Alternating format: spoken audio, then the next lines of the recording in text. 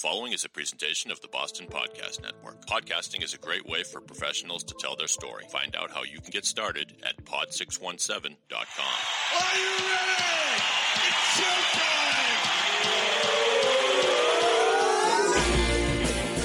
From the Pod 617 studios in Westwood, Massachusetts, it's the Boston Podcast with David Yaz and a rotating cast of characters from Pod 617, the Boston Podcast Network.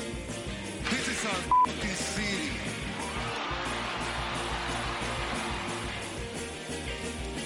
Hello, ladies and gentlemen, boys and girls, all the ships at sea, lovers, muggers, and thieves. Welcome to the Boston Podcast. My name is Dave. If you like our show, please subscribe to us on Apple Podcasts, wherever you find your pods. I want to thank our sponsor, the All Inclusive Podcast, featuring Jay Ruderman. Great show, great stories, great cause. Check that out. The All Inclusive Podcast, wherever you find your podcast show programming. That doesn't sound right. Whatever.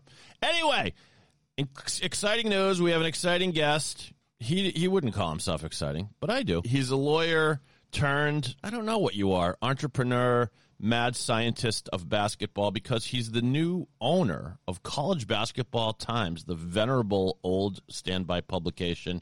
His name is Dave Barron, and he's here in the house in the virtual studio. Thank you. Thank you. I don't know that I'm technically the owner, though. College Basketball Times is a nonprofit. Right. So technically, the public, I work for everybody, is what I know. Okay, well, get to work, would you? So you So but this is interesting. Now, Dave here and I have known each other for a long time, probably since like 1990. So we've known each other for more than 30 years. That's messed up, man. That's a long time. I knew you were a winner. You were just a poor schlub lawyer, and now you're just a poor schlub that owns this basketball website. Anyway, but so tell us what the College Basketball Times has been around for years, correct? With some notable writers and a nice tradition, and then partially correct. Okay, All right, so please tell me what was Basketball Times. Right. Basketball Times had been in existence since the late 70s, and their writers included, yes, the best there is. Bob Ryan. I mean, Seth Davis wrote for them. Dick Vitale, Dick Weiss. Pretty much anybody who wrote about college basketball wrote for Basketball Times. It was considered the Bible of basketball, just the best. And I somehow was allowed to write for them for the last couple of years. I wrote a little humor column that my mom would read occasionally. Now, wait a minute. You sell yourself short, because you were, and I think continue, do run the website collegebasketballhumor.com. Is that? That is correct. Okay. Yes. So you've been jokey man for a long time. And Dave is a former stand-up comic. I should point that out. Anyway, go ahead. Yeah, thank you. Be funny right now. Be funny. Come on. That's pressure. I don't do well with pressure or not pressure. So the owner of Basketball Times decided to cease operations, say this past April or May, and he gave me the archives with the directive to keep the legacy of Basketball Times alive. So we have all these printed magazines that we're now converting to digitally so the public can read for free online at collegebasketballtimes.com. But we have created ourselves to be a nonprofit, right? Because actually making money is beyond me. So, but there's a more noble calling here as well, right? Yes. So that allows me to claim that there is success even when I have no profit. It's like how's your profits doing? We're not supposed to have profits, therefore we're succeeding. That's a better line. There you go. Yeah. So amongst the good things that we do, or at least that we've claimed that we're doing to the IRS, who gave us our 501c3. So we are perpetuating this art form of long form writing, which Basketball Times was. And we have internships and mentorships for students really across the country set up now to write for us. And they will be mentored and advised and assisted by some of our really fantastic editors. We have Sean O'Neill, who is the editor of Lindy's preseason magazines, the sports magazines. He does basketball and football. A guy named Rich Tucker, who worked for CNN. We have one of the professors at Boston College is one of our editors. We have a stellar editorial staff. Mm-hmm. And we have some really good writers also came over from Basketball Times. But then on top of that, what we decided to do a little differently than Basketball Times is we have this mission of equality. We're going to cover all levels of college basketball equally. And equally doesn't just mean equally poorly. So that's where we're striving for legitimate coverage, but we're covering Division I, Division II, Division III, also NAIA, mm-hmm. junior college, and wheelchair basketball, which is pretty cool. Mm-hmm. I'll admit I didn't even know there was a full college wheelchair league until about a year or so ago. And that's really fun to watch. And sadly, there's only 6 women's college wheelchair teams. So one of our missions is to try to bring more awareness to that and get more teams. Hopefully we can be a part of that. Yeah. We're also going to cover the men's and women's equally too. So that's good. To stick with the wheelchair for a minute, that I don't know much about it, but I know that it's very, very competitive. I was watching the Paralympics this summer with mm-hmm. my family, and somebody got knocked over. They're in their wheelchair, laying on the floor. Jeez. I'm literally standing up with my hands on my head. Oh my God. And the person gets up like it's no big deal. And that happens regularly. They get knocked over, bam. Somebody else will come over, help them up. It's intense and it's impressive. They're playing the same court they're playing on. They're shooting on 10-foot rims. It's great. It's great. Members of our board of advisors, which does include the esteemed Dave Yaz as well. Thank you for disclosing that. I should have disclosed it earlier. I'm proud to sit on the board. Go ahead. Is a woman named Christina Schwab. Mm-hmm. Christina Schwab is the head coach of Wisconsin Whitewaters women's wheelchair basketball team. Mm-hmm. She also was the assistant coach on the men's Team USA Paralympic gold medal team. Mm-hmm. But she herself has won 3 Paralympic gold medals. She also won the Boston Marathon. That's crazy. And she just got named the head coach of Team USA's women's basketball team. Right. Which led me to add, might she be in a league of her own? More than one league of her own. Yeah. This is what it's like to be friends with Dave Barron when, I'm minding my own business, like enjoying some holiday time with my family. And I get an email saying basketball or sports knowledge needed, like right now. What is the mainstream sports equivalent to Christina Schwab, who is a player who has played multiple different sports and excelled in coaching? And I think we came up with nobody.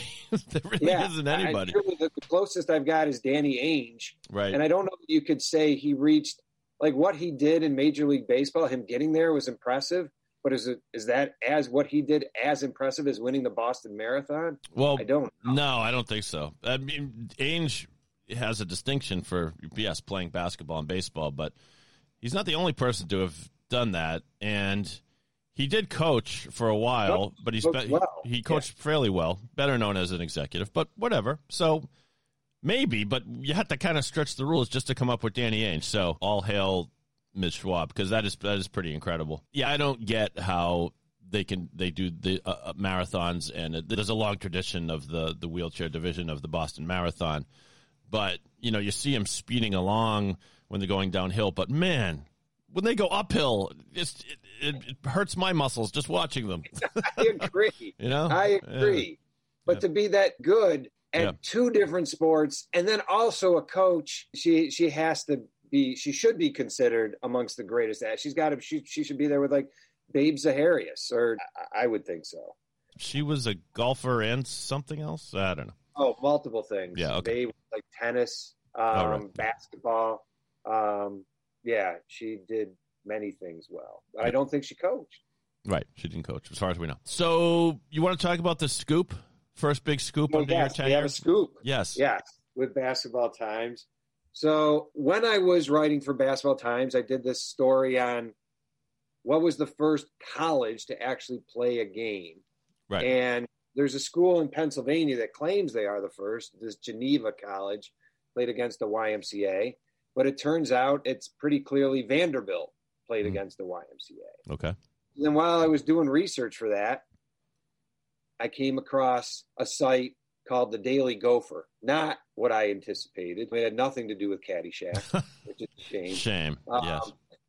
But that site had a whole bunch of information on the first ever intercollegiate game because the Daily Gopher is about the University of Minnesota, the Gophers. Gophers. Go Gophers. Yeah. There you go. And that's Fargo. That's Fargo. Yeah. You get tickets for the Gophers? No way. Now I slipped into Canadian. I don't know. Go ahead. That's all right. You're on the Golden Gopher. You're on the Gopher. Sorry, the Gopher. So the site talked about the first intercollegiate game, which was between Hamline College and Minnesota State School of Agriculture, which was connected to the University of Minnesota. Gophers. So I decided to look into that and did some more research, and like everybody was saying the same thing. ESPN, Sports Illustrated, New York Times, Los Angeles Times, National Geographic, ESPN.com, all had that Minnesota State School of Agriculture played and beat Hamline 9-3 at Hamline. And it's all over Hamline's website too. 9-3. What a shootout. Yes. So I keep digging and I find that there's 2 books, not one, but 2 books written on the Minnesota State School of Agriculture. Okay. And so I do the stupid thing. I decide to read those books. But the positive is now when somebody asks me, what's the last book I've read? I no longer have to say A Futile and Stupid Gesture, which is honestly the last book I read. Nothing wrong with that book. No. Right. So now you have 2 Caddyshack references in one podcast, and I'm trying to talk about basketball. Stupid and Futile Gesture is a great. I didn't read the book. I saw the made-for-TV movie, which was excellent. It was very good. Yeah. Yes. Okay. So according to those books, there is some marginally interesting information in those books. So I can't say that I recommend the read. In fact, by giving a recap of the books, I'm now kind of sad that no one else will have to go through the hell of reading those books. Right. But I have found out something of importance, which is I don't think the Minnesota State School of Agriculture was a college. See, the Minnesota State School of Agriculture, here comes the boring part, was created in like don't tease us, Dave. 1880s. Right. It was there was something called the Morrill Act. Not moral as in good, but moral as in I think a senator named John Morrill. Okay. Or Fred Morrill, I don't know his first name. And it was helping create agriculture colleges across. So all the A&Ms out there, they sort of started with this. So what University of Minnesota did is they created a college as part of the University of Minnesota. And the college sucked, at least temporarily, because the farmers didn't want their kids going there because the kids were getting degrees and not coming back to be farmers. The farmers wanted their kids to go to a practical school. So it took a while. It took until like the late 1880s for Minnesota to get it right. And then they got it really right. They became a model. But what they created was not a college that already existed, that had been formed. They created something decidedly to not be a college, which I think is an important point when determining whether something is a college or not. If it was created decidedly to not be a college, it's probably not a college. So it's not a college. So they did not therefore play in the first intercollegiate basketball game. Yes. But again, that's me saying that. There are other historians out there that seem to disagree. Like on one side, you have me. On the other side, you have the History Channel. Okay. If you're going to take a bet on who's a better historian, hell, I'd go with the folks at the History. What's their explanation, though? They say, no, it was, in fact, a college, so it was a college game? They've actually got back to me. The History Channel did. I reached out to them and said, hey, Right. you know what? I think you're wrong. Yeah. And they said they're looking into it. You got them right where you want them, Dave. College Basketball Times. Breaking news. I think it is. Yeah. Well, that's interesting. So what are the ramifications of this? So therefore the first college basketball game would be what? That's an open question. What I can say for almost certainty is that it wasn't Hamlin versus the Minnesota State School of Agriculture, which is sad for Hamlin. Their archivist, a very nice woman. I spoke to her for a while. Her name is Candy Hart. That's her actual name, Candy Hart. Yes. And I have not yet sent her, and I will soon, though, my article in which she is prominently featured. But I feel bad for them. So I'm trying to figure out, like, another first for them. And so there was this guy. You got your own problems. You're not responsible for the psyche at Hamlin College. Come on. I do feel sad. So, can you ascertain? Stop avoiding my question, Mr. Barron. Okay. Do you have new candidates for what was the first game? Yes, we do. Okay. So there's probably about 5 candidates. One would be Temple Drexel, which one played a game before the Hamlin Minnesota State School of Agriculture, which that's a big deal as well. The game was first. But Drexel was an institute at the time. It wasn't giving out degrees. Then again, nor was Minnesota State School of Agriculture. They were giving out certificates. And their students were 14 and 15 years old. So I spoke to the archivist at Drexel. Archivists, by the way, are good people. I'm sure. I think the rep they get, do archivists have a rep? But they were very kind to me. I've never met an archivist I didn't like. Then again, I've never met an archivist. Anyway, so, I'm sure they're lovely. Yes. He told me it's pretty clear that some high school age students went to Drexel in the 1890s. So in 1894, when this game took place, he also said, "Don't quote me on that." So just what you want to hear when you're trying to put together some news for college basketball times. Well, there was another game. There was this, even before that, there was Hiram College against Mount Union in June of 1894. Hiram? Yes. I hardly know them. You go on their websites, and they still indicate, some will say, I think Hiram does, we played the first intercollegiate basketball game. But there is some strong evidence that is not correct, because that game was a baseball game. Oh, so that's all right. They're still claiming it, but the game was very clearly a baseball game. So then that brings us to, I believe, Temple Haverford would be the next one. Okay. And I spoke to also Temple's archivist and Haverford's archivist, and she divulged Haverford's team was not an official team. They were a representative team, but they didn't have a varsity team until like 1911. So that puts some doubt on them. You have University of Chicago played Iowa, but that is a similar situation. Iowa's team was really a YMCA team. They were all Iowa students. So maybe they were the first. They did play 5-on-5, I believe, but where these other teams were playing like 9-on-9, passing the ball around like a crowd surfer. But so now you have, after that, you would have the University of Minnesota against McAllister. Okay, we're back in Minnesota. That might have been the first game. There is a problem with that, which is it's unclear that game actually took place. That's a similar situation with also the Minnesota State School of Agriculture Hamlin game. The archivist at both of those schools, neither of them could find any contemporary account of the game at all. They found an article out there that was supposedly about the game, and it wasn't about the game. It was about a later game. And the archivist at Hamlin is very upset because the articles and other organizations like ESPN, they refer to them as the Porkers. Right. And she asserts they were definitely not the Porkers. And I say, come on. I mean, you got ham right in the name there. So wait a minute. If they weren't the Porkers, who were the Porkers? Some other team? I don't know. Okay. She was trying to put it on the Minnesota State School of Agriculture, which would make a little bit of sense. They were agriculture, pigs, pork. Yeah, okay. Right. Yeah. Could be. But there seems to be a consensus that Minnesota State School of Agriculture went with the very non-original Aggies. All right, so it sounds like McAllister. The jury is still out, it sounds like, and it sounds like you have to go to collegebasketballtimes.org. Sorry. .com. It is .com. Okay.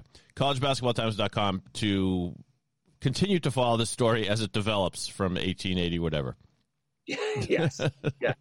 Yep. Yeah. Your alma mater is in the running too. Oh, let's go Penn Quakers. I was thinking of Penn Quakers. The Palestra was one of the oldest arenas in the nation, but I know they didn't play the first game there because they didn't open way until 1927. But Yale, okay. Penn played Yale. I believe Yale. That was probably the first intercollegiate 5-on-5 game. But we'll take it. You'll take it, yes. Yeah. There you go. So there is a debate over who was first, but I really don't think Hamlin, Minnesota State School of Agriculture, should be in the running anymore. But that's me. Others like Boys Life, Quizlet, Answers.com, they all seem to go the other direction. Well, ESPN. Stand your ground, Dave.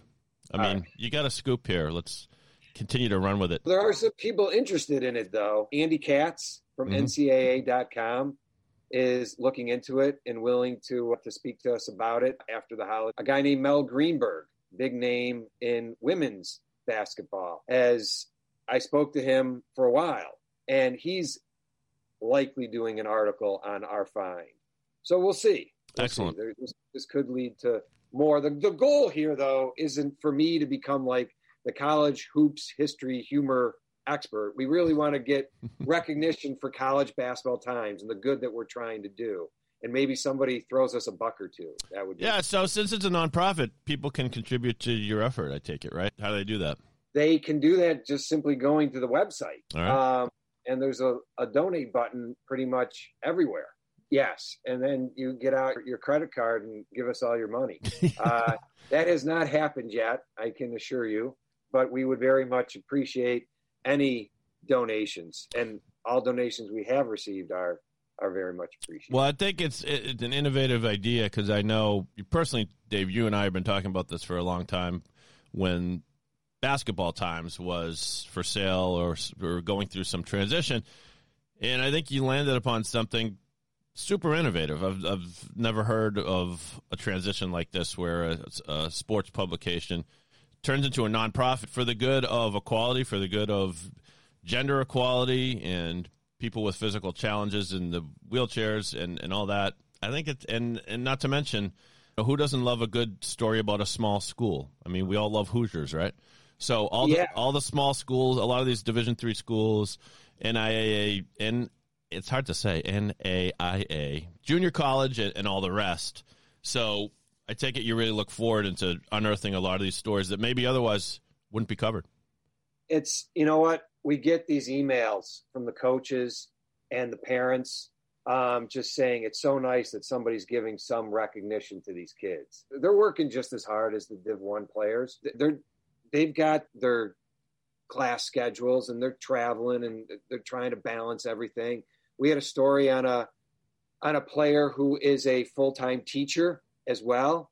He's a grad student and playing college hoops. Another one is a nurse. She's doing that and playing college hoops. All these players have great stories. I mean, the wheelchair players, unbelievable stories. Lindsay Zerbrug was really our first cover story. Mm-hmm. She's just amazing. She's amazing. She's like 11 or 12. She ended up in a wheelchair. Now, and then this year she's playing in the Paralympics. She played for Wisconsin Whitewater. She's playing her final year, University of Alabama. Just a great, great person. Funny. Great story about her. I love it. Go to collegebasketballtimes.com and check out all the stories and throw the organization a few bucks. It's for the good. It's for equality. It's for good hoops, good cause. You can use that as a slogan if you want to. Dave Yaz, our advisory board, just to provide a little bit more credibility, includes Seth Davis, who has been unbelievably helpful in connecting us to universities to set up these internships. He got me connected to Ohio State, Maryland, and Florida. Just fantastic. If you don't know Seth Davis, he's pretty much CBS's face of college basketball during the tournament. And then Jennifer Rosati, can't say enough about her. She's been really, really helpful. She was a superstar at UConn. Sure. She's now the president of the WNBA's Connecticut Sun. So One we're of the trying. Yep. We're bit by bit. We're getting there, trying to do a lot of good. Amongst our good is we're trying to use this money that we hope to get to help some of these kids who aren't getting scholarships and help some of the kids who need wheelchairs to play wheelchair basketball. Fantastic. CollegeBasketballTimes.com is where you go. By the way, before we leave with Dave, we're going to play a round of Wicked Smart where I quiz him on basketball movies. He's nervous already. We're going to take a quick break. We'll be back in about 52 seconds. Hang with us. Here we go. Hi, I'm Jay Ruderman. All Inclusive is a podcast focused on inclusion and social justice. Join me as I interview leaders and experts on the latest news focused on advocacy for social justice.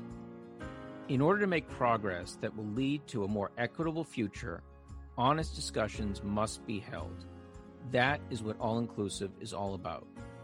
Listen and subscribe to the All Inclusive podcast on Apple, Stitcher, Spotify, and anywhere else podcasts are available.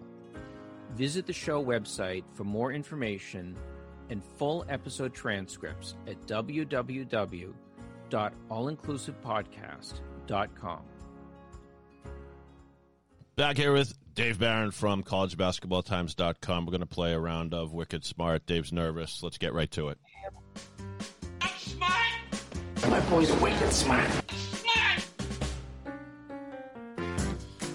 We have assembled here the crack staff at the Boston Podcast. Dave, we have 5 films that center around the topic of your beloved basketball. And I'm going to play the clips, and you have to tell me what movie it is. You ready? No. You don't look ready. Okay. Here's number 1. Point game. Just play the game. Just play the game. I learned that from you. You better deep, Jake. You want to take a guess? That's the one with Denzel Washington. It is. He's got game. No. Yeah.